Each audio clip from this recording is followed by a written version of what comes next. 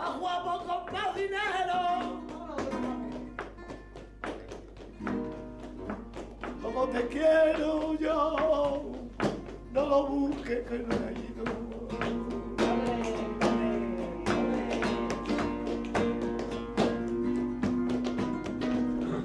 Y te lo juro por mi madre, que tengo que conseguir que me cabe la embajada también.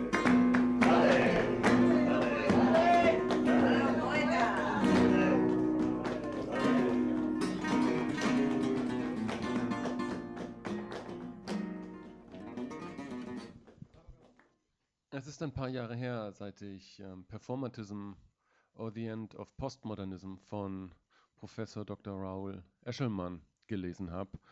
Aber das hatte so einen fundamentalen Effekt auf mein Denken und auf meine Weltbetrachtung, dass ich Raoul einfach vor 1,5-2 Jahren mal gefragt habe, ob er nicht Lust hat, für das deutsche Publikum etwas über den Performatismus und die Postmoderne zu schreiben. Und das hat er gemacht. Das Buch kommt jetzt raus, Die Rückkehr des Glaubens zur performatistischen Wende in der Kultur. In dem Zusammenhang haben wir auch einfach mal einen Podcast gemacht, um das Thema einfach mal auf eine spielerische Art und Weise zu präsentieren und den Lesern und Zuhörern nahe zu bringen. Es ist ein ganz wichtiges Thema, denke ich, was passiert in der Postmoderne. Jetzt nicht nur vor dem Hintergrund psychologischer Entwicklungsmodelle, sondern vor allen Dingen halt auch, indem man mal ein klares Modell dafür hat, was in unserer Kultur eigentlich passiert. Welche Architekturen, Filme, Bücher, Philosophien etc. schon Merkmale des Postmodernen aufweisen. Und insofern bin ich ganz froh, dass sich Raoul die Zeit genommen hat, mit mir diesen Podcast zu machen. Ich denke, euch wird das gefallen.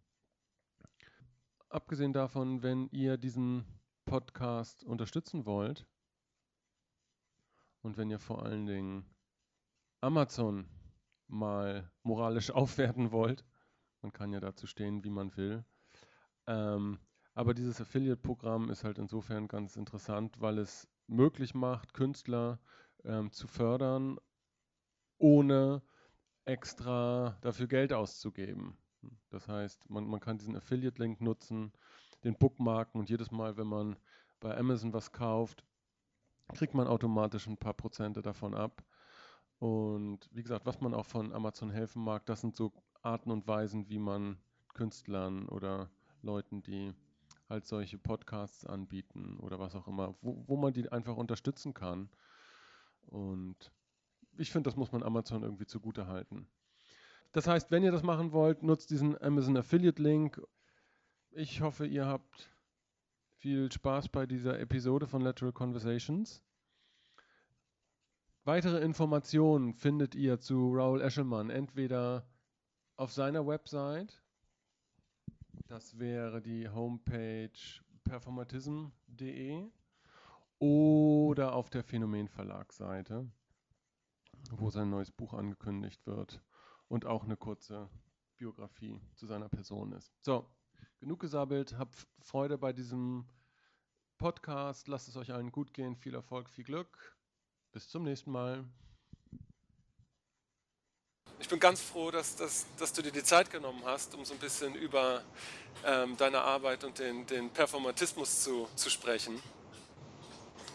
Ich bin auf deine Arbeit ja vor 3 Jahren, denke ich mal, gestoßen, über dieses wunderbare Buch. Ja. Und weil ich eigentlich eher so aus der psychologischen Richtung komme. Und da gibt es ja so aus dieser Entwicklungspsychologie durchaus Modelle dafür, was so nach den postmodernen Entwicklungsstufen des Geistes passiert. Also Ach so, ja. da werden ja für jede Kulturepoche und für jede Kulturstufe werden da ja auch äquivalent bestimmte Entwicklungsstufen des Geistes zugeordnet. So, also für diese postmoderne Haltung eine Art von postmodernes Bewusstsein, was halt sehr relativ ist, und sehr pluralistisch ausgerichtet, aber halt auch in gewisser Hinsicht so die Frage, was kommt so danach, und da gibt es halt einige renommierte Entwicklungspsychologen, die nennen das beispielsweise die autonome Entwicklungsstufe des Geistes, die halt unter anderem auch darin besteht, zu einer Form von Ganzheit zu kommen und alle vorherigen Stufen des Geistes integrieren zu können. So, und als ich dann aber dein Buch gelesen habe, öffnete sich für mich ein ganzes, das war ein totaler Augenöffner, weil du ja in gewisser Hinsicht beschreibst, was kulturell passiert nach der Postmoderne. Und das nicht nur systematisch machst, sondern halt auch ganz vielen klaren Beispielen zeigst, was in der Philosophie passiert, was in der Literatur passiert, im Film und in solchen Sachen. Das war für mich wirklich eine ganz augenöffnende, fantastische Sache, da so mal das so zu lesen, weil da bist du ja gewissermaßen der Erste, der das so formell mal angegangen ist. Ja, also ich bin natürlich aus einer ganz anderen Richtung gekommen. Also an die Psychologie habe ich zunächst mal nicht direkt gedacht, aber ich komme ganz stark aus einer Richtung der Literaturgeschichte, die mit monistischen versus dualistischen Modellen arbeitet. Also das war der eine Punkt. Und es ist eigentlich eine relativ traditionelle Vorstellung, also dass Epochen sich ablösen, sich abwechseln und dass eben also dieses Schwenken von einem Dualismus zum Monismus eine große Rolle spielt. Und für mich war die Postmoderne sehr stark dualistisch in dem Sinne, dass die Zeichen sich ganz stark von den Dingen gelöst hatten, also dass wir in einer virtuellen Welt leben, also die eigentlich von der sogenannten Realität streng getrennt ist, diese Realität überschreibt. Und das war mein Ansatzpunkt. Also ich habe einfach angefangen, so Ende der 90er Jahre zu bemerken, also dass gewisse Texte eben versuchte, also Zeichen und Welt wieder zusammenzuführen in diese Einheit, die Sie angesprochen haben. Und das hat natürlich weitreichende Folgen auf allen Ebenen, also so sicherlich auch auf der Psychologie, aber natürlich in der Kultur, in allen Bereichen der Kultur. Ja. Nein, bitte. Nein, das Paradigma in der Psychologie ist da ja eher, dass das gewissermaßen eine neue Kulturstufe ist oder eine neue Geistesstufe, die halt noch nicht so richtig Einfluss gefunden hat in neue Kulturerzeugnisse. Wohingegen du ja sagst im Grunde, okay, es ist ganz klar sichtbar, dass da was passiert in der Philosophie, in der Literatur, im Film gewissermaßen. Und das fand ich schon ganz spannend, da diesen Mechanismus auch zu sehen, wie man das beobachten kann und wie man da rangehen kann. Ja, genau. Also natürlich, da spielt die Psychologie gewissermaßen auch eine Rolle, aber das ist sozusagen das kulturelle Unbewusste. Also dass die meisten Kulturträger, die diesen neuen Monismus verwirklichen, sind sich dessen wahrscheinlich nicht bewusst. Oder vielleicht nur sehr, sehr unterschwellig bewusst, also dass sie etwas grundsätzlich anders machen. Und das spielt auch hier eine Rolle. Ich habe das dann als meine Aufgabe verstanden, das sozusagen allen bewusst zu machen, also dass es diese Erscheinungen gibt, die wirklich zunächst einmal auch herausgearbeitet werden müssen. Eine persönliche Sache, die mich da in dem Zusammenhang ganz doll interessiert, weil du kommst ja ursprünglich aus Amerika. Nicht? Das hört man, glaube ich, auch so ein bisschen am Dialekt. Ist das richtig? Ja, das ist ja bedingt richtig. Also es ist eine längere Geschichte. Also ich bin eigentlich gebürtiger Münchner, okay. lustigerweise, aber nur deshalb, weil mein Vater in München studiert, also mit einem DAAD-Stipendium studiert hat. Ich kam da eher zufälligerweise zur Welt, ging dann zurück nach Amerika und wuchs als mehr oder weniger normaler Amerikaner 21 Jahre lang auf. Ach so, ja. Dann kam ich wieder nach Deutschland zurück als Austauschstudent Und nach ein bisschen hin und her kam ich wieder zurück nach Deutschland und blieb praktisch, also ab dem BA bin ich ein sogenannter, wie nennt sich das, ein Bildungsinländer geworden. Okay. Mhm. Das ist mein eigentlicher Status. Ich verstehe. Aber dein Forschungsfeld ist ja eher die Slawistik. Genau. So, das heißt russische Sprachen auch. Russisch und Tschechisch sind die zwei Schwerpunkte. Also eigentlich die Literatur, weniger die Sprache als die Literatur. So, und meine Frage, die sich da anschließt, ist, hat diese kulturelle Vielfalt, die du da inkorporierst, Amerika, München, Deutschland und auch diese russische Kultur, die ja auch via Sprache so ein bisschen wahrscheinlich transportiert wird, hatte das so einen Einfluss darauf, sich überhaupt mit so kulturellen Phänomenen auseinanderzusetzen? Weil es ist natürlich klar, wenn man in unterschiedlichen Kulturen aufwächst und sich damit beschäftigt, kriegt man einen Blick dafür, auch was so die kulturellen Unterschiede sind. Und spielte das eine Rolle in der Theoriebildung? Ja, also auch da das ist ja, natürlich eine ganz komplizierte Sache. Also zunächst mal die Theorienbildung also besteht aus verschiedenen Einflüssen. Also zunächst mal gibt es gibt eine ganz starke Tradition des Formalismus in Russland, also wo man sich mit ganz konkreten literarischen Verfahren beschäftigt. Also das ist sicherlich die eine Quelle. Also das ist mein erster Impuls war einfach ganz konkret nach bestimmte Verfahren, wie wir das nennen, zu suchen, die diesen neue Denkweise konkret zum Ausdruck bringen. Also das ist der eine Punkt. Dann gab es also von amerikanischer Seite die Dekonstruktion, also zunächst einmal, also ich habe mich ziemlich lange mit dem Poststrukturalismus, mit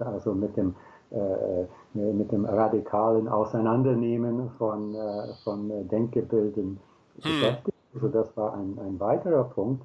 Und dann Ende der 90er Jahre bin ich gewissermaßen also in einer Sackgasse gelandet. Also ich habe dann mit diesem Mittel bin ich nicht weitergekommen. Und der eigentliche springende Punkt für mich war ganz konkret die Geschichten oder die Romane von einem Russen namens Viktor Pelevin, der eigentlich auch in Deutschland relativ bekannt ist. Das ist übersetzt worden. Und Pelevin war eine Art Buddhist, ein merkwürdiger Buddhist, also jemand, der auch mit halluzinogenen Drogen experimentiert hat. Ja. Und der in seinen Werken versucht, eben also diese buddhistische Selbstnichtung mit literarischen Tricks zur Geltung zu bringen. Also das heißt, im Grunde genommen, er hat Leser so reingelegt, dass sie am Ende einer Geschichte quasi sich bereit geben, sich selbst zu nichten. Okay. Und diese Tricks sind mir aufgefallen und sie kamen mir nicht mehr postmodern vor. Also die Postmoderne ist sehr skeptisch, sie ist sehr kritisch, sie ist sehr ironisch und all das stimmte nicht überein mit dem, was Pelevin machte, was eigentlich in die gegenteilige Richtung geht. Okay. Diese Punkte waren alle am Anfang da in einer Art unsortiertem Gemisch und da habe ich versucht, dann darüber hinaus hinwegzukommen. Okay. Und wie genau hast du das gemacht? Wie genau bist du denn von einer vereinzelten Wahrnehmung oder Beobachtung dazu gekommen, das auszuweiten in Bezug auf andere kulturelle Bereiche? Wie war so der Denkprozess, der Entwicklungsprozess davon? Ja, der eigentliche, das, was mich darüber hinausführte, war diese spezifische Theorie von Eric Gans, also die generative Anthropologie. Ja. Und das ist eine sehr weitreichende Theorie, die ist zum Teil sehr spekulativ, aber der Vorteil dieser Theorie besteht darin, dass er weit über einfach literarische Techniken hinausgeht und versucht, gesamtkulturelle Erklärungen zu finden. Und was entscheidend war und was für mich dann sehr, sehr wichtig wurde, dass er Religion bzw. religiöse Erfahrung für absolut grundlegend. Und diese vor allem verknüpfte er dann eine bestimmte monistische, einheitliche Zeichenvorstellung mit dieser religiösen Urerfahrung. Und für mich war das der Schlüssel. Das war dann wirklich der Punkt, wo ich über diese einzelne empirische Beobachtungen hinausgehen konnte und dann eine Art Gesamttheorie der Kulturentwicklung Das würde ich gerne genauer hinterfragen. Das heißt, der Eric Gans, der beschreibt ja im Grunde genommen, wie wir zur Sprache kommen Genau.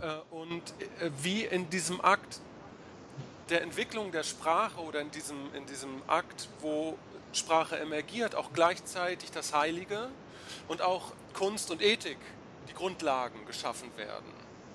Genau. So, und als Ganzes so. Und inwiefern hat dich das da jetzt beeinflusst? Was war das Element, was dich da bewegt hat, was dich da beeinflusst hat?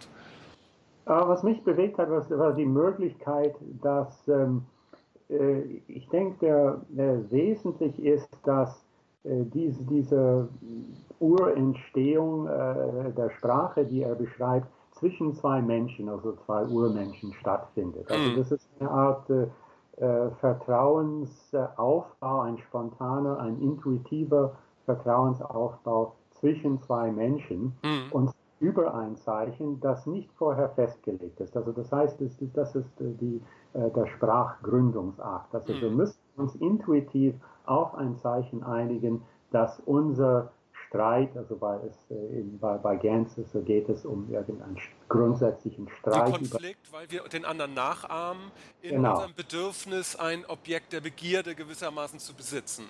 Genau, du hast irgendwie einen Knochen und ich möchte diesen Knochen und also normalerweise würden wir uns die Schädel einschlagen, aber wenn wir uns auf ein Zeichen einigen können, dann können wir diesen Streit aufschieben. Genau. Und das ist natürlich, es ist sozusagen direkt genommen nicht sehr hilfreich, um Literatur oder Filme zu analysieren, weil also da gibt es keine Höhlenmenschen in den meisten, also man kann das nicht buchstäblich nehmen.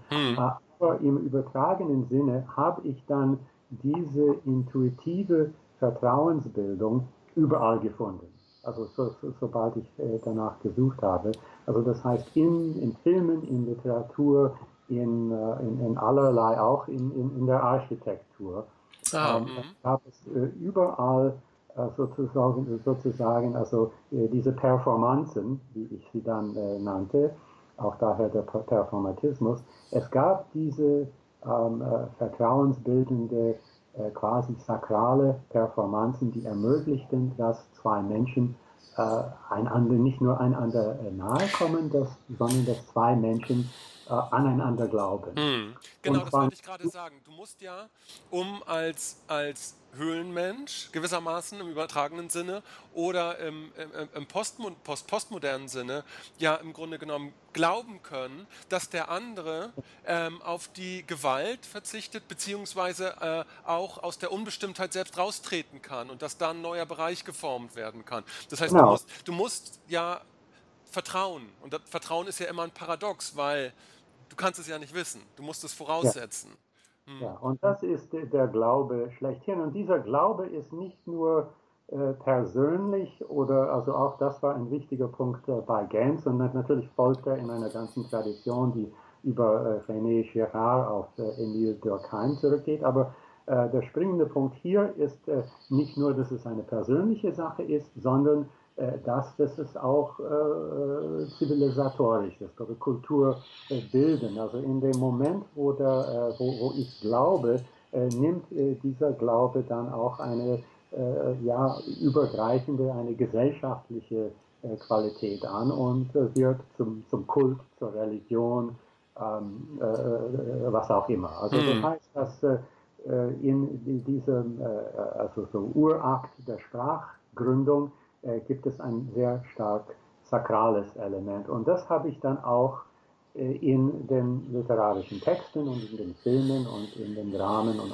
in allen möglichen Dingen jetzt gefunden. Also es ist quasi unwillkürlich, also dass wenn also dieses intuitive Vertrauen in einer Handlung aufgebaut wird, dass drumherum baut sich dann auch ein religiöses oder ein sakraler Horizont drumherum auf. Also, und das war für mich auch entscheidend. Wobei, so wie ich das jetzt verstehe, der Unterschied ist ja, dass, wenn man jetzt vom Höhlenmenschen oder vom Frühmenschen spricht, das ja in gewisser Hinsicht unwillkürlich ist. Wenn man jetzt aber vom postmodernen Menschen spricht, ist es ja so, und ich glaube, du sagst das auch in irgendeinem deiner Bücher, da ist ja dieser willkürliche Akt, etwas für wahrzunehmen, beispielsweise, und an Wahrheit oder an irgendeine Form zu glauben, obwohl man eigentlich weiß, dass das absurd ist, weil uns die Postmoderne ja gezeigt hat, dass es Wahrheit ja so eigentlich gar nicht gibt.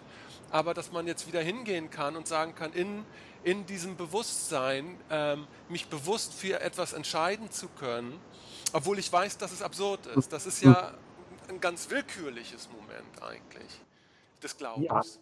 Ja, genau. Man könnte, und das wenden die Postmodernisten oder die Poststrukturalisten immer wieder ein, also dass jeder kann an beliebige Dinge glauben und also es erscheint aus deren Sicht ist das ein völlig willkürlicher Akt.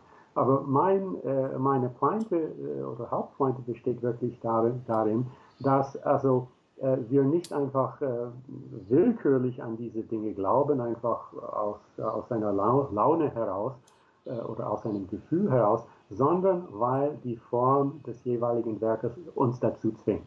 Und auch deshalb ist eine Art Wortspiel in Performance, im Performatismus drin enthalten. Es ist das lateinische performam, also durch die Form hindurch. Und durch die Form dieser Werke hindurch werden wir quasi gezwungen, zu glauben. Und das ist ein paradoxal, also dass der Glaube ist nicht völlig freiwillig, also kommt nicht alleine vom Individuum her, sondern kommt aus dem Werk heraus und durch die Form hindurch, sodass als postmoderne Leser oder als Zuschauer werden wir immer wieder gezwungen, diesen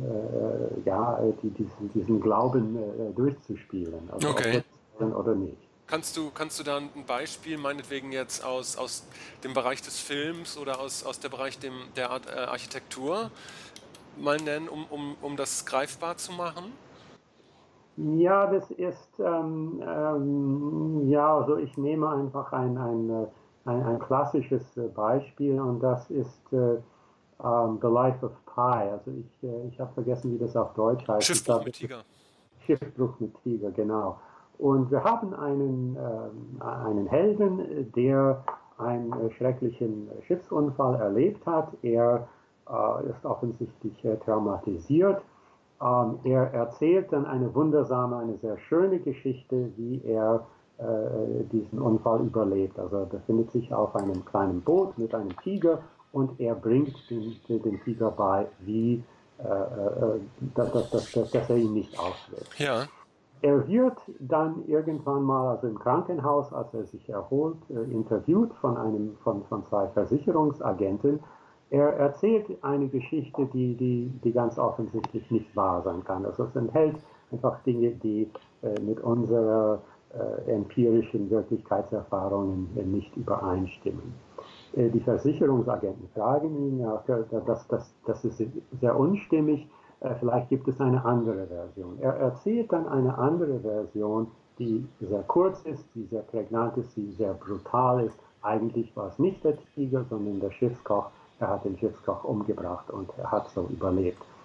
Was hier entscheidend ist dann in der Struktur des Romans, also wir haben eine sehr lange, schöne, unwahre Geschichte, die sehr, sehr religiös betrachtet ist. Also es enthält sehr viele religiöse Anspielungen und wir haben eine sehr kurze Geschichte, die vermutlich wahr ist, aber hässlich ist.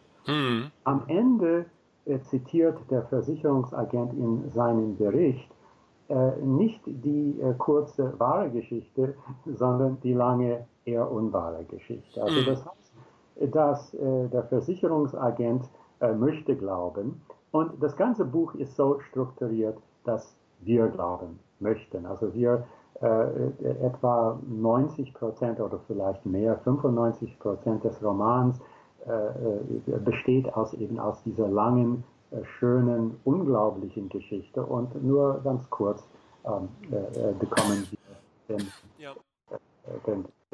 die wahre Geschichte aufgetischt. Sodass man kann natürlich Abstand von dem Ganzen nehmen und sagen, also das ist nur eine Lüge und es ist uninteressant und das Buch aus der Hand legen.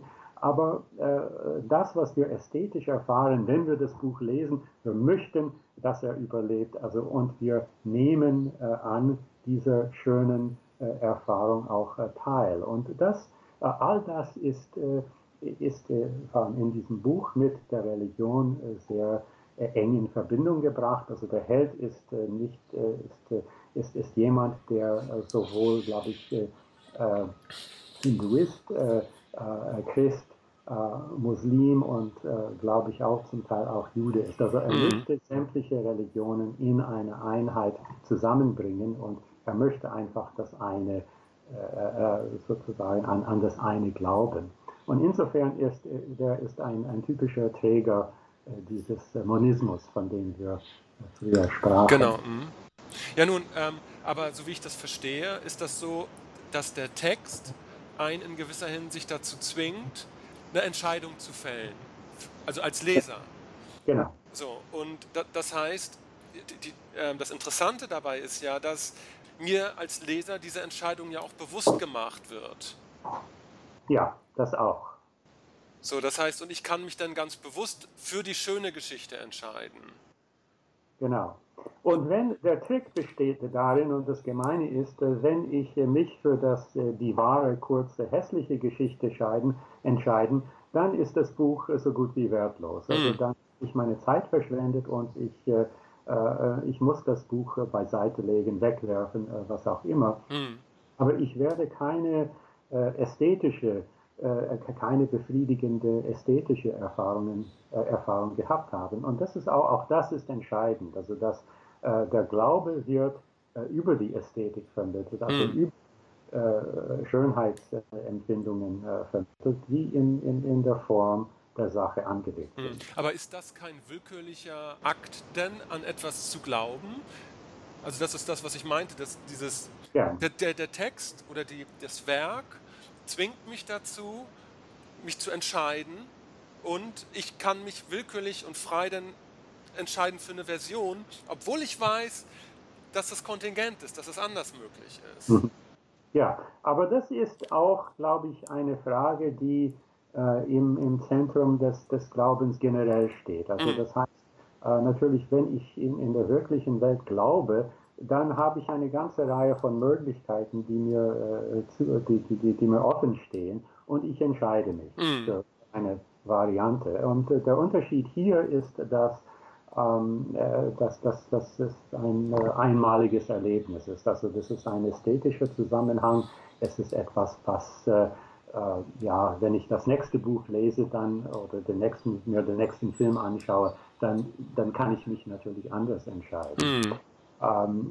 Das ist vielleicht der große Unterschied. Also das ist diese ästhetische Erfahrung ist nicht für das Leben verpflichtend oder verbindlich. Genau. Also ich kann das dann ablegen, je nachdem.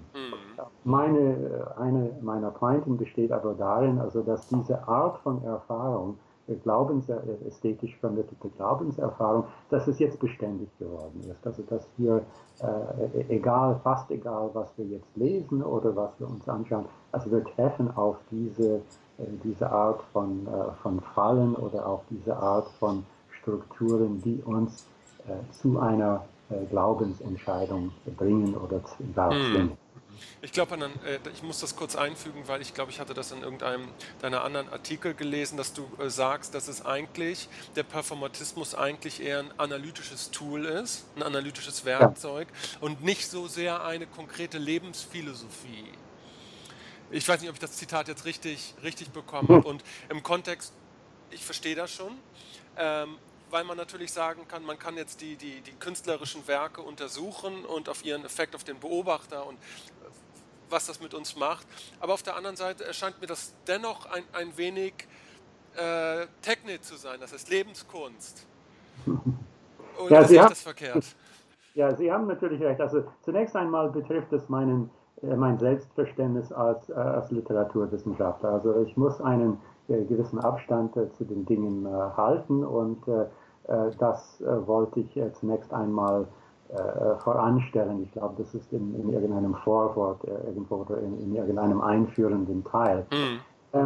Aber was die sozusagen was die das wirkliche Leben angeht oder das gelebte Leben angeht, also kann man sich nicht so genau davon trennen. Natürlich empfinde ich das auch mit. Also ich bin gewissermaßen auch ein Anhänger dieser neuen Entwicklung oder ich bin ein Befürworter und so man kann das nicht hundertprozentig. Okay.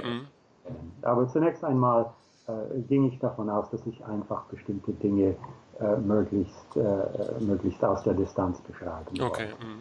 Okay, dann noch einen Schritt zurück, ein Beispiel aus der Architektur, nur um ein Gefühl dafür zu bekommen, wie sich jetzt meinetwegen eine performatistische oder postmoderne Architektur meinetwegen jetzt von einer postmodernen abhebt. Einfach so, wo da diese Elemente zum Tragen kommen. Kann man das kurz beschreiben? Oder? Ja, man müsste ein also sehr einschlägiges Beispiel finden. Also das ist ja es gibt natürlich inzwischen sehr viele und ich versuche einfach auf etwas zu kommen, was möglichst exponiert ist, vielleicht in Berlin. Was mir vielleicht wirklich ein Beispiel, das vielleicht beste Beispiel, oder das kompletteste Beispiel, das ich gefunden habe, ist das Krematorium in Treptow. Es ist ein Gebäude, das zunächst einmal aus Beton besteht und zunächst einmal nicht also ein Material, also das Geistige nicht gerade suggeriert.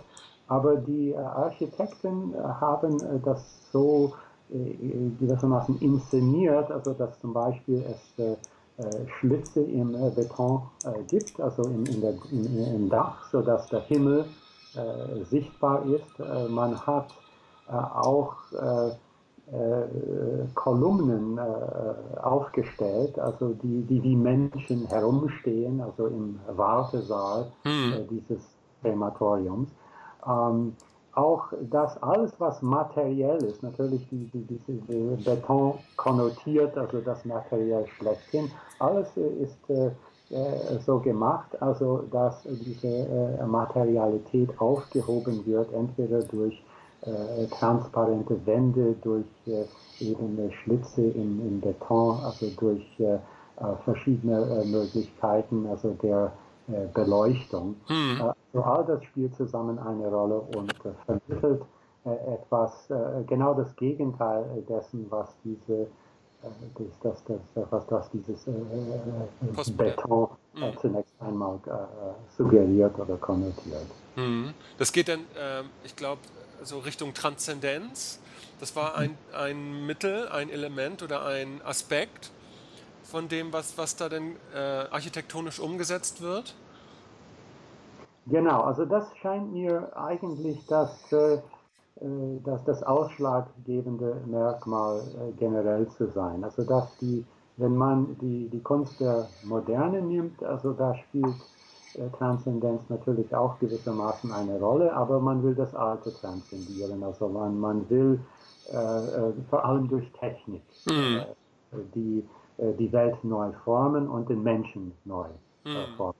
Und diese Technik hat natürlich gewisse Ausformungen, also architektonische Ausformungen, meist quadratisch, meist sehr logisch, meist sehr technizistisch in dem Sinne, dass man versucht zu zeigen, was für technische Prinzipien in diesen Gebäuden eine Rolle spielen. Wenn man eine transparente Fassade in der Moderne hat, dann sieht man die tragenden Strukturen im Gebäude.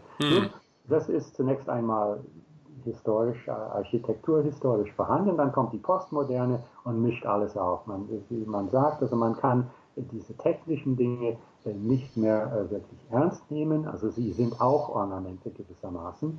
Und man beginnt allerlei möglichen Dinge zu mischen. Man nimmt also Zitate aus der Antike, man nimmt die Moderne, man nimmt also dann Jugendstil. Und das wird alles schön also zusammengewürfelt und erotisch miteinander vermengt. Und jetzt kommt die neue Richtung.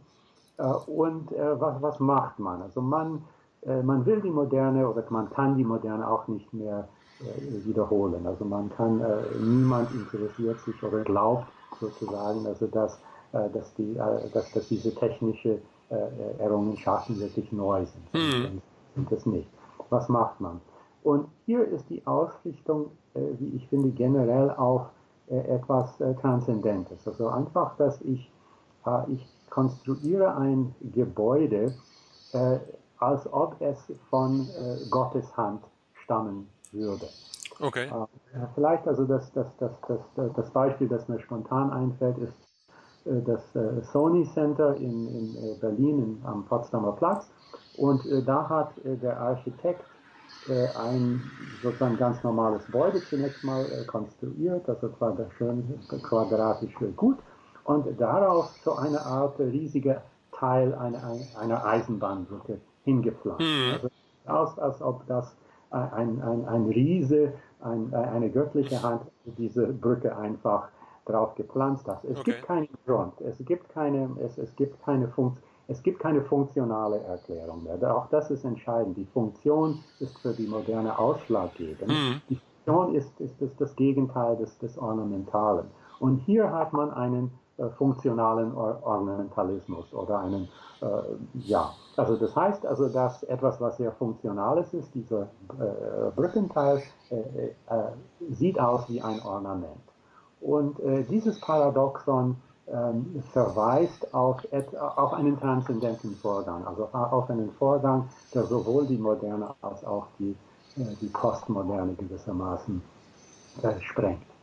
Das ist also eher ein transzendenter Vorgang, weil du hattest jetzt auch Gott ins Spiel gebracht. Das ist ja, du meinst ja sicherlich nicht den christlichen Gott, sondern eher das, worüber wir im Kontext von Eric Gans gesprochen haben, dieser Moment der Bildung einer neuen Form, eines Symbols, eines höheren Symbols in gewissermaßen. Genau, also aber das ist der Witz dabei ist, dass also dieses Symbol wird stets oder fast immer, sagen wir mal so, fast immer einem göttlichen Wesen oder sagen wir mal so, einem höheren Wesen zugeschrieben. Auch das ist wichtig, dass in diesem Akt der Kulturgründung, den Gans beschreibt, dass man ein höheres Wesen, man nimmt an, also dass ein höheres Wesen für die Überwindung des Konflikts zuständig ist und nicht die zwei Protagonisten selbst. So, es gibt immer dieses Drittes und dieses Dritte ist göttlichen Ursprungs oder hat einen sakralen Charakter auf jeden Fall. Und das ist das, was für mich, was der Brückenteil auf dem Gebäude nicht nur versinnbildlicht, sondern auch gewissermaßen performiert, rüberbringt, architektonisch rüberbringt. Also dass es eine höhere Kraft gibt, die natürlich in diesem Fall durch den Architekten vertreten ist. Aber diese höhere Kraft macht Dinge, die wir nicht verstehen können. Und das ist eben die Essenz der Transzendenz, also dass wir Dinge nicht verstehen können. Ich meine jetzt, ist das jetzt sinnbildlich gemeint oder eher im gewissermaßen Sinne von Sloterdijk? Du erwähnst ihn ja, glaube ich, auch im Kontext von postmoderner Philosophie, wo er über diese Blasen spricht und sagt, dass in diesem Raum, in dem sich zwei Gesichter treffen, in dem sich zwei Menschen treffen, etwas Drittes möglich wird. Genau, also es ist im Prinzip eine ähnliche Figur. So, also das Dritte steht immer im Raum, Bei ihm ist es auch sehr eng verbunden mit Technik, also mit technischem Können. Und auch hier, also in der Architektur sieht man das sehr, sehr, sehr deutlich. Da würde ich mit ihm auf jeden Fall übereinstimmen. Ach so. Das Interessante ist ja, du schreibst ja nicht nur über Literatur und Architektur, Philosophie und solche Sachen. Du zeigst ja damit im Grunde genommen auf, und auch in dem neuen Buch, was jetzt bald erscheint, was es alles so an kulturellen Strömungen gibt, die sich schon mit diesem Phänomen der Postmoderne auseinandersetzen. Du machst ja auch eine Überleitung, wo du sagst, es gibt den Metamodernismus von dem Vermeulen und dann gibt es den Digimodernismus, und das sind alles so Formen, die sich damit beschäftigen, was nach der Postmoderne passiert. Und das Interessante ist ja aber, dass das noch gar nicht so richtig Teil des gesellschaftlichen Diskurses ist, dass wir uns im Grunde nicht mehr in der reinen Postmoderne befinden, um das mal so zu sagen. Es gibt vereinzelt Künstler, Philosophen, Architekten, die das aus einer internalisierten Haltung, sage ich mal, aus einer unbewussten Haltung heraus produzieren. Aber dass da eine neue Epoche am Erblühen ist, um das mal so zu sagen, das ist ja gar nicht Diskurs. Das war ja mit der Postmoderne anders, ja, in gewisser Hinsicht. Das war ja eine Explosion von neuen Werken, von Diskursen, von Gruppen, sei das die Wiener Gruppe oder sei das von Förster, sei das der Konstruktivismus, sei das Wittgenstein, all diese Sachen in der Malerei. Das scheint in der Postmoderne ein bisschen schleichender zu verlaufen. Sehe ich das richtig, oder ist das einfach nur, weil wir jetzt in der Zeit hier sind und das braucht halt alles ein bisschen? Ja, das ist schwer für mich zu durchschauen. Also was du sagst, ist natürlich richtig. Also die Postmoderne wurde geboren gewissermaßen aus der Theorie heraus. Also das ist es gab zwei parallele Erscheinungen, also die Postmoderne, also Andy Warhol und die ganzen Pop-Künstler und in Amerika Vonnegut und Barthelme und diese ganzen Leute. Und begleitet natürlich vom französischen Poststrukturalismus. Und diese zwei Richtungen haben sich gegenseitig hochgeschaukelt im Laufe der Zeit und da für ziemlich mächtige diskursive Strömungen gesorgt. Und das, was wirklich jetzt zu passieren scheint, ist, dass man zumindest in der Literaturwissenschaft oder in der Kulturwissenschaft sich nicht von diesen Diskursen wirklich so schnell lösen kann. Also das ist meine persönliche Erfahrung gewesen, dass es vielleicht ein paar Dutzend Leute, die versuchen, die neue Entwicklung zu beschreiben, aber die überwiegende Mehrzahl meiner Kollegen bleibt mehr oder weniger im Poststrukturalismus drin und das ohne groß darüber zu reflektieren. Und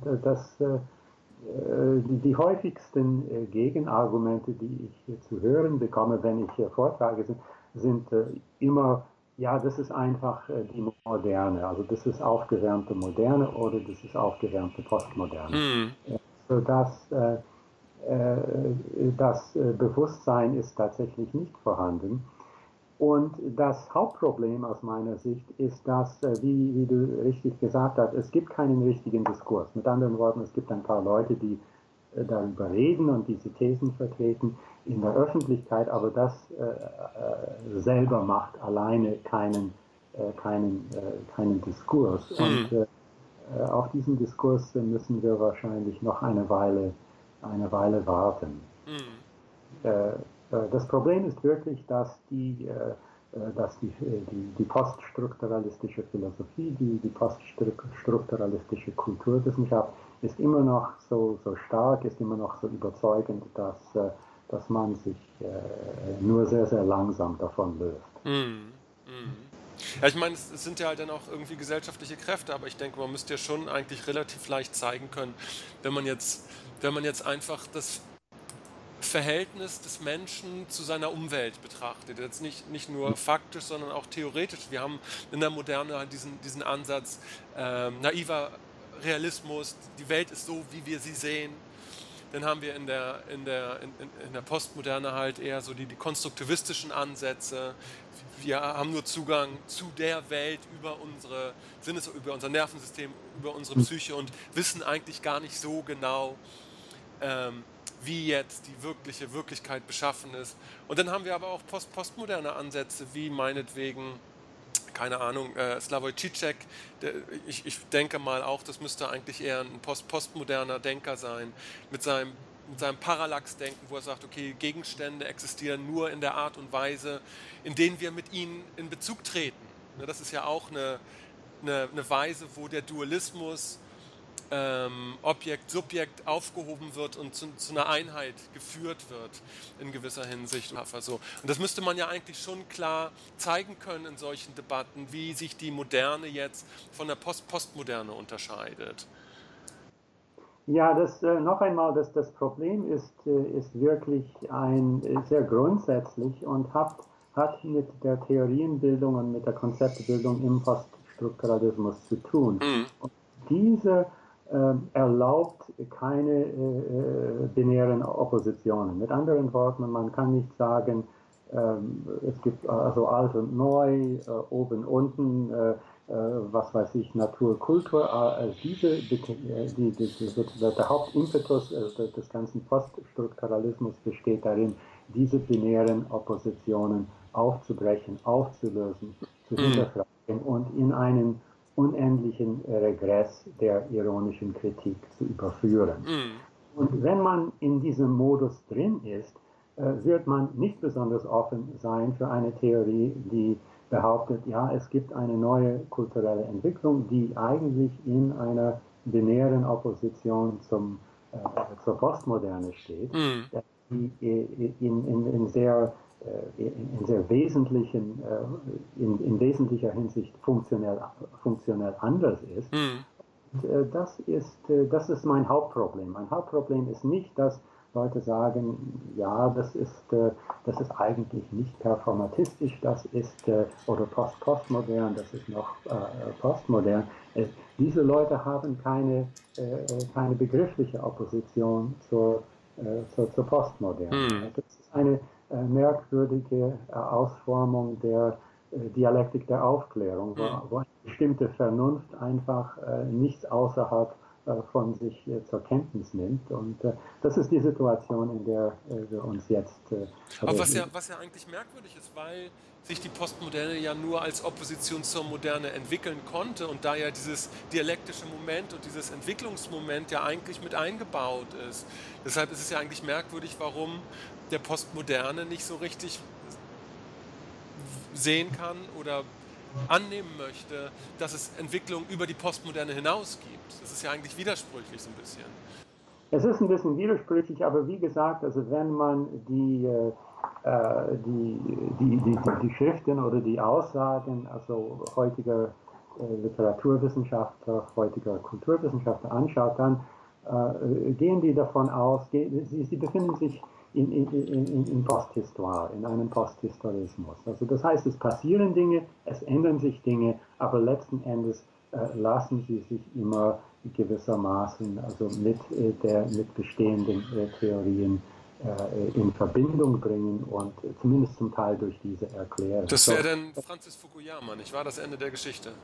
Ja, das Ende der Geschichte, aber auch es ist einfach eine grundsätzliche Haltung, dass wenn man die binäre Opposition alt versus neu prinzipiell nicht aufbauen kann, wenn man diese Opposition überhaupt nicht in den Raum stellen darf, gibt es keine Geschichte mehr, zumindest in dem Sinne, wie ich das verstehe. Also das heißt, es gibt eine kontinuierliche Entwicklung, aber es gibt und natürlich Veränderungen, aber es gibt Geschichte mehr. Also es gibt keine grundsätzliche Erneuerungen mehr. Das ist sozusagen, wo ich Schwierigkeiten habe mit den Kollegen und umgekehrt, dass dass dieser Posthistorismus gewissermaßen im Wege steht. So, auf der anderen Seite hattest du, ich meine, du erwähnst jetzt den Diskurs, aber hattest du jetzt da mal die Möglichkeit, mit solchen Architekten oder Philosophen oder Literaten, die eher postmodern sind, zu sprechen und auf ihre Weltformung und auf ihre Motivation mal so ein bisschen einzugehen? Hast du, also wir waren ja an dem Punkt, dass es teilweise internalisiert und unbewusst abläuft, dieser Moment, etwas Neues zu formen, was eben sich ein bisschen von der Postmoderne abgrenzt. Aber hast du da ein bisschen Daten, so wie sich diese Künstler und diese Architekten selbst beschreiben? Nein, also das ist unterschiedlich. Also ich habe zum Handwerk der Literaturwissenschaft gehört, dass man Aussagen von Kulturschaffenden mit Skepsis betrachtet. Also sie können, mal sind sie richtig, mal sind sie daneben, mal sind sie also selbst dienend. Also es gibt allerlei mögliche Motivationen, sodass das ist sicherlich nicht meine Hauptquelle. Es gibt verschiedene Beispiele für, sagen wir, Schriftsteller, die versucht haben, dass diese antipostmoderne Haltung zum Ausdruck zu bringen. Das beste Beispiel ist vielleicht David Foster Wallace in Amerika, der aber auf dieselben Probleme dann stieß, wie ich gestoßen habe. Also das heißt, er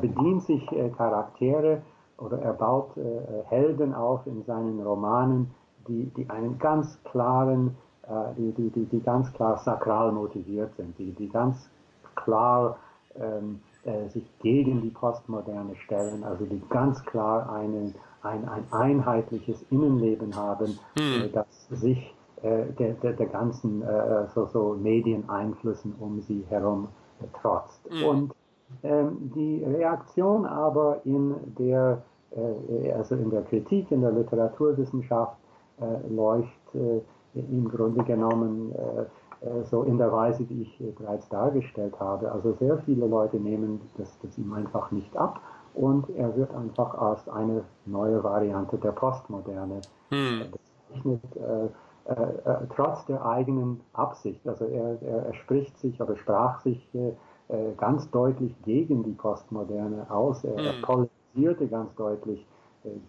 gegen die Postmoderne und trotzdem glaubt man ihm nicht oder nimmt man das ihm nicht ab. So, da sind die Kollegen in der Amerikanistik sehr, sehr gespalten. Also es ist einfach die Tatsache, dass der Schriftsteller das artikulieren, bedeutet nicht, dass sie überzeugen. Okay. Also das ist sozusagen, es ist dasselbe Problem.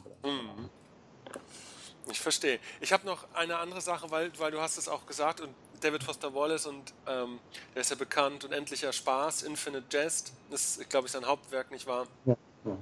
Und du hattest jetzt auch ein paar Sätze vorher das mit der Ironie erwähnt. Und meine Gedanken dazu, Ironie, das wird ja häufig als Eigenschaft oder als Haltung in der Postmoderne verstanden, ja, ironisch gegenüber den alten Formen zu sein, auch bedingt durch dieses relativ pluralistische.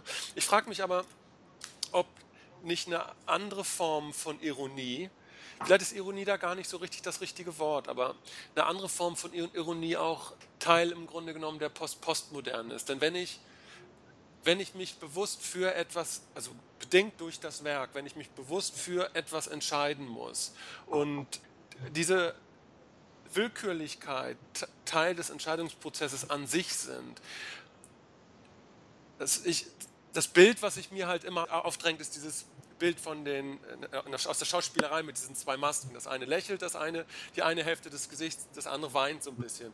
Und es ist dieser Dualismus, einerseits sich zu verpflichten an die Form, an eine bestimmte Glaubensform, aber andererseits zu wissen, es ist eine freie Entscheidung. So, was den Ernst und so ein bisschen aus der ganzen Angelegenheit nimmt und ein bisschen Freiheit schafft und auch ein bisschen Ironie gegenüber den vielfältigen Formen der Welt und den Haltungen, die man einnehmen kann. Ich kann im Grunde genommen, was ich sagen will, als Postmoderner ja nicht mehr sagen, etwas ist so, das ist die Deutung, sondern da ist dieser konstruktive Akt da drin, der eine gewisse Form von Ironie auch denn mit in den Prozess und mit in die Welt bringt. Wie? Das ist richtig. Also das ist natürlich, also bedeutet die Postmoderne nicht, also dass die Ironie abgeschafft wird, dass wir alle völlig ernst werden, also dass wir die Dinge sozusagen buchstäblich nehmen. Mhm. Das sicherlich nicht. Aber das, was sozusagen entscheidend ist, dass wir konkrete Werke haben, Mhm. denen wir uns orientieren können. Mhm. Also das heißt, dass diese Werke funktionieren wie Bollwerke gegenüber diesen Tausenden von Medieneinflüssen, also gegenüber einfach also den Diskursen, die uns umschwirren. Das ist etwas Ironisches, also das inmitten, so kann man das vielleicht so, diese Ironie so beschreiben, also dass inmitten dieser fast unendlichen Entscheidungsmöglichkeiten, die wir als moderne Menschen haben, dass es eine Möglichkeit gibt, wo wir uns ganz konkret festlegen müssen auf eine bestimmte Entscheidung, die natürlich ästhetisch vermittelt ist, die ästhetisch beschränkt ist. Auch das ist ironisch, also dass unser Glaube sich nicht auf die ganze auf die ganze Umwelt oder Lebenswelt übertragen lässt, aber trotzdem, also dass wir in diesem einen Punkt glauben. Natürlich also in einem ästhetischen Zusammenhang. Und das ist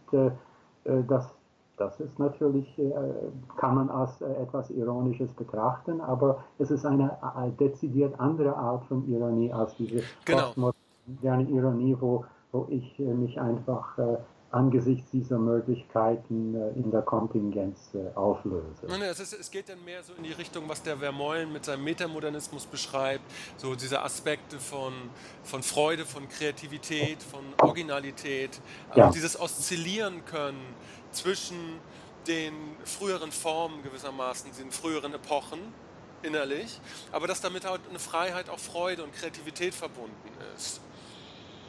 Ja, es ist trotzdem ein paradoxer Vorgang. Man kann es vielleicht dadurch veranschaulichen, dass man, indem man auf den Haupttypus, also der Postmoderne verweist, und das ist der Autist. Also es gibt sehr, sehr viele Bücher, Filme, also wie du weißt, also wo Autisten vorkommen. In der Postmoderne war es der Schizophrene, also es war der Verrückte, der zwischen innen und außen nicht unterscheidet. Aber der Autist ist jemand, der nur oder hauptsächlich ein Innenleben hat, also der ein sehr fest geformtes Innenleben hat, also so ein sehr starres Innenleben. Dieses Innenleben ermöglicht ihm, diese Einflüsse von außen abzuwehren. Natürlich ist das problematisch, weil man muss sich mit der Außenwelt irgendwie auseinandersetzen. Also einen Moment bitte, ist egal, okay, entschuldige, ich hatte gerade eben, mein Phone hat irgendwie was gesagt. Kannst du es bitte wiederholen? Ja, das ist die Frage, wo war ich? Ja, genau, also dass der Autist ist gewissermaßen versinnbildlicht den neuen Typus des performatistischen Menschen. Also das ist jemand mit einem einheitlichen Innenleben, also mit gewissermaßen also auch mit einem starren Innenleben, das dazu dient, diese ganzen Einflüsse, Diskurse von außen abzuwehren. Und der springende Punkt ist, also das Hauptproblem ist jetzt, wie ich dann mit dieser Außenwelt fertig werden angesichts dieser Einheitlichkeit, angesichts dieser Abgeschlossenheit der eigenen Psyche. Und das ist in Nietzsche ist das das ist die postmoderne Problematik. Ja, das finde ich ganz interessant, als Denkfigur den Autisten. Aber ist nicht der Autist jemand, der sich auch abgrenzen muss, weil die innere Komplexität so hoch ist? Da bin ich oder psychologisch überfragt. Also ich nehme den Autismus nur als literarisches Phänomen wahr. Also ich bin als Nicht-Spezialist, möchte ich mich lieber nicht dazu äußern.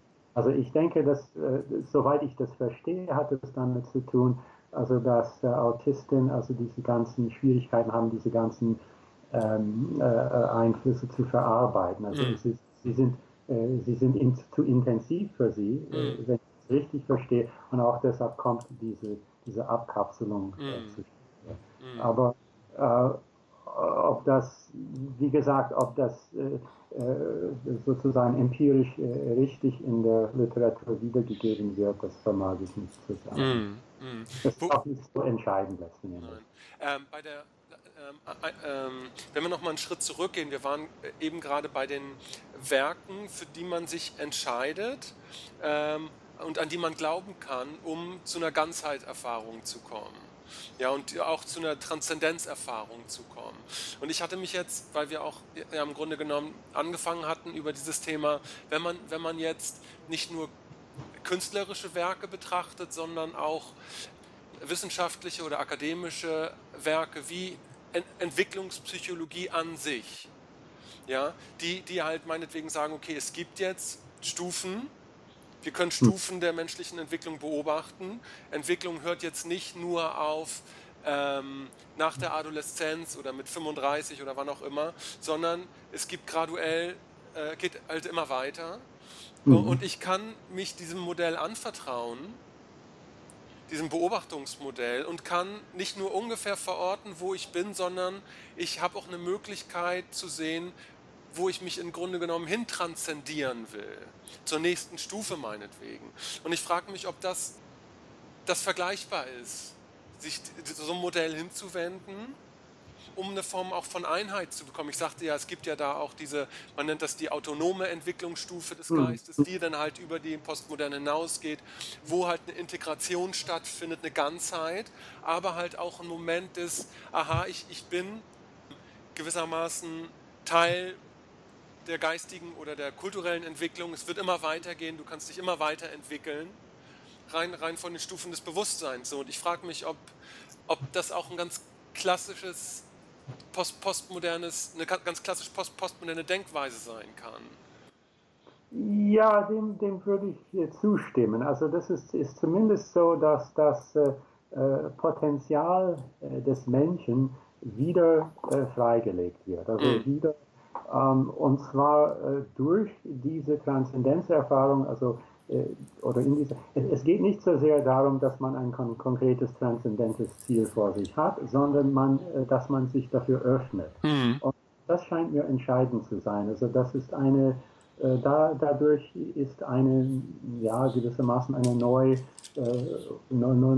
Neuformung des Menschen möglich, auf eine bestimmte Art und Weise. Also es ermöglicht einen gewissen Optimismus, also der früher kulturell zumindest nicht vorhanden war, nicht möglich war. Und es ermöglicht dem Menschen, dass er sich quasi tatsächlich, dass er tatsächlich etwas Höheres anstrebt, was immer das auch sein mag. Und das ist auch das ist entscheidend. Also für die Ethik ist es entscheidend, für das psychische Leben. Also es ist entscheidend für sehr viele Dinge. Also angenommen, also dass das sich wirklich verwirklicht.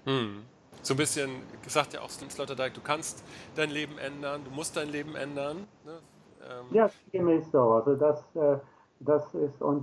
sind dann Performanzen gewissermaßen. Also das wären individuelle Performanzen, die sich gegebenenfalls auch zusammenschließen lassen. Also, aber das ist etwas, was über meine Kompetenz hinausgeht. Also wie das dann soziologisch aussieht, wie sich das dann so äußert, das findet man vielleicht besser bei Sloterdijk.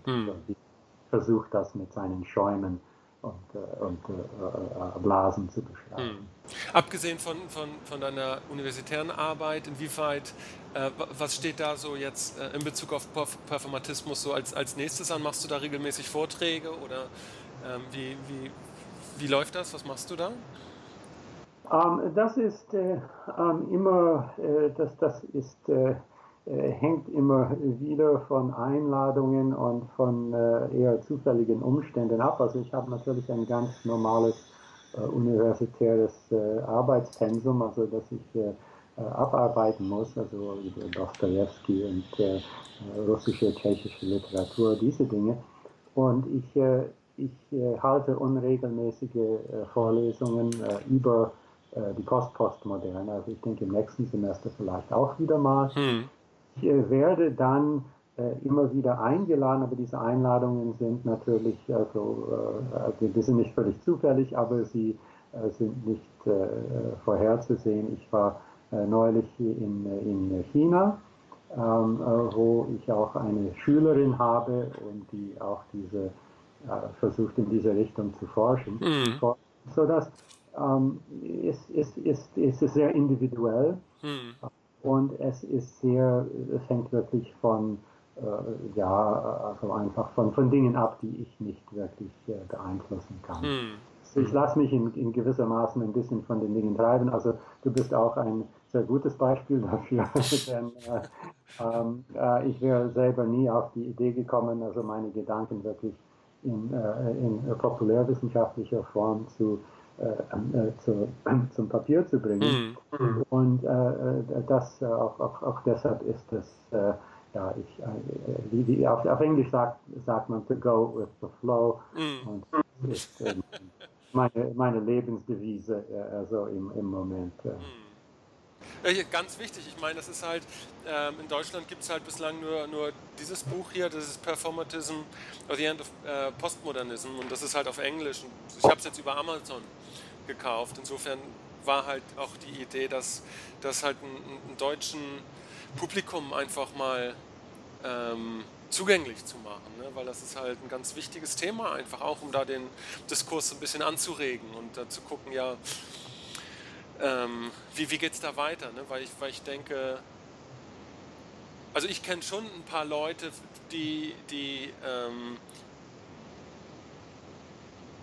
für die das ganz wichtig wäre, ne? Und weil es halt auch irgendwie einen Begriffs- und Modellrahmen einfach bietet, wie man solche Phänomene beobachten und beschreiben kann. Insofern gucken wir einfach mal, was daraus passiert. Ja, genau. Und das ist auch für mich sehr wohltuend gewesen, weil natürlich war ich gezwungen, mich in einer mehr oder weniger normalen Sprache auszudrücken. Und auch das ist sehr hilfreich eigentlich, um Gedanken zu klären und gewissermaßen auch das zu entfernen, was überflüssig ist oder was zu technizistisch ist. Und so da bin ich tatsächlich gespannt auf die Rezeption. Genau. Das neue Buch heißt Die Rückkehr des Glaubens zur performatistischen Wende in der Kultur. Ich denke, das wird jetzt im Oktober, November rauskommen. Insofern gucken wir mal, was da passiert einfach. Ich bin auch ganz gespannt. Ja, wie gesagt, also ich kann mir nicht vorstellen, also wie das abläuft, also, aber das ist vielleicht, man muss wirklich das abwarten und schauen, was die Leute damit anfangen. Also, für mich ist es eine völlig neue Erfahrung, weil das erste Buch war natürlich für ein Fachpublikum geschrieben, und ich war eher überrascht, als ich entdeckte, dass das mehr oder weniger, also in Anführungszeichen normale Menschen, also nicht Akademiker, das auch gelesen haben. Ja. Raoul, vielen, vielen Dank, dass du dir die Zeit genommen hast, an diesem Sonntag Mittag mit mir dieses Interview zu machen. Das war mein Vergnügen, und ja, ich denke, wir hören so oder so voneinander. Auf jeden Fall.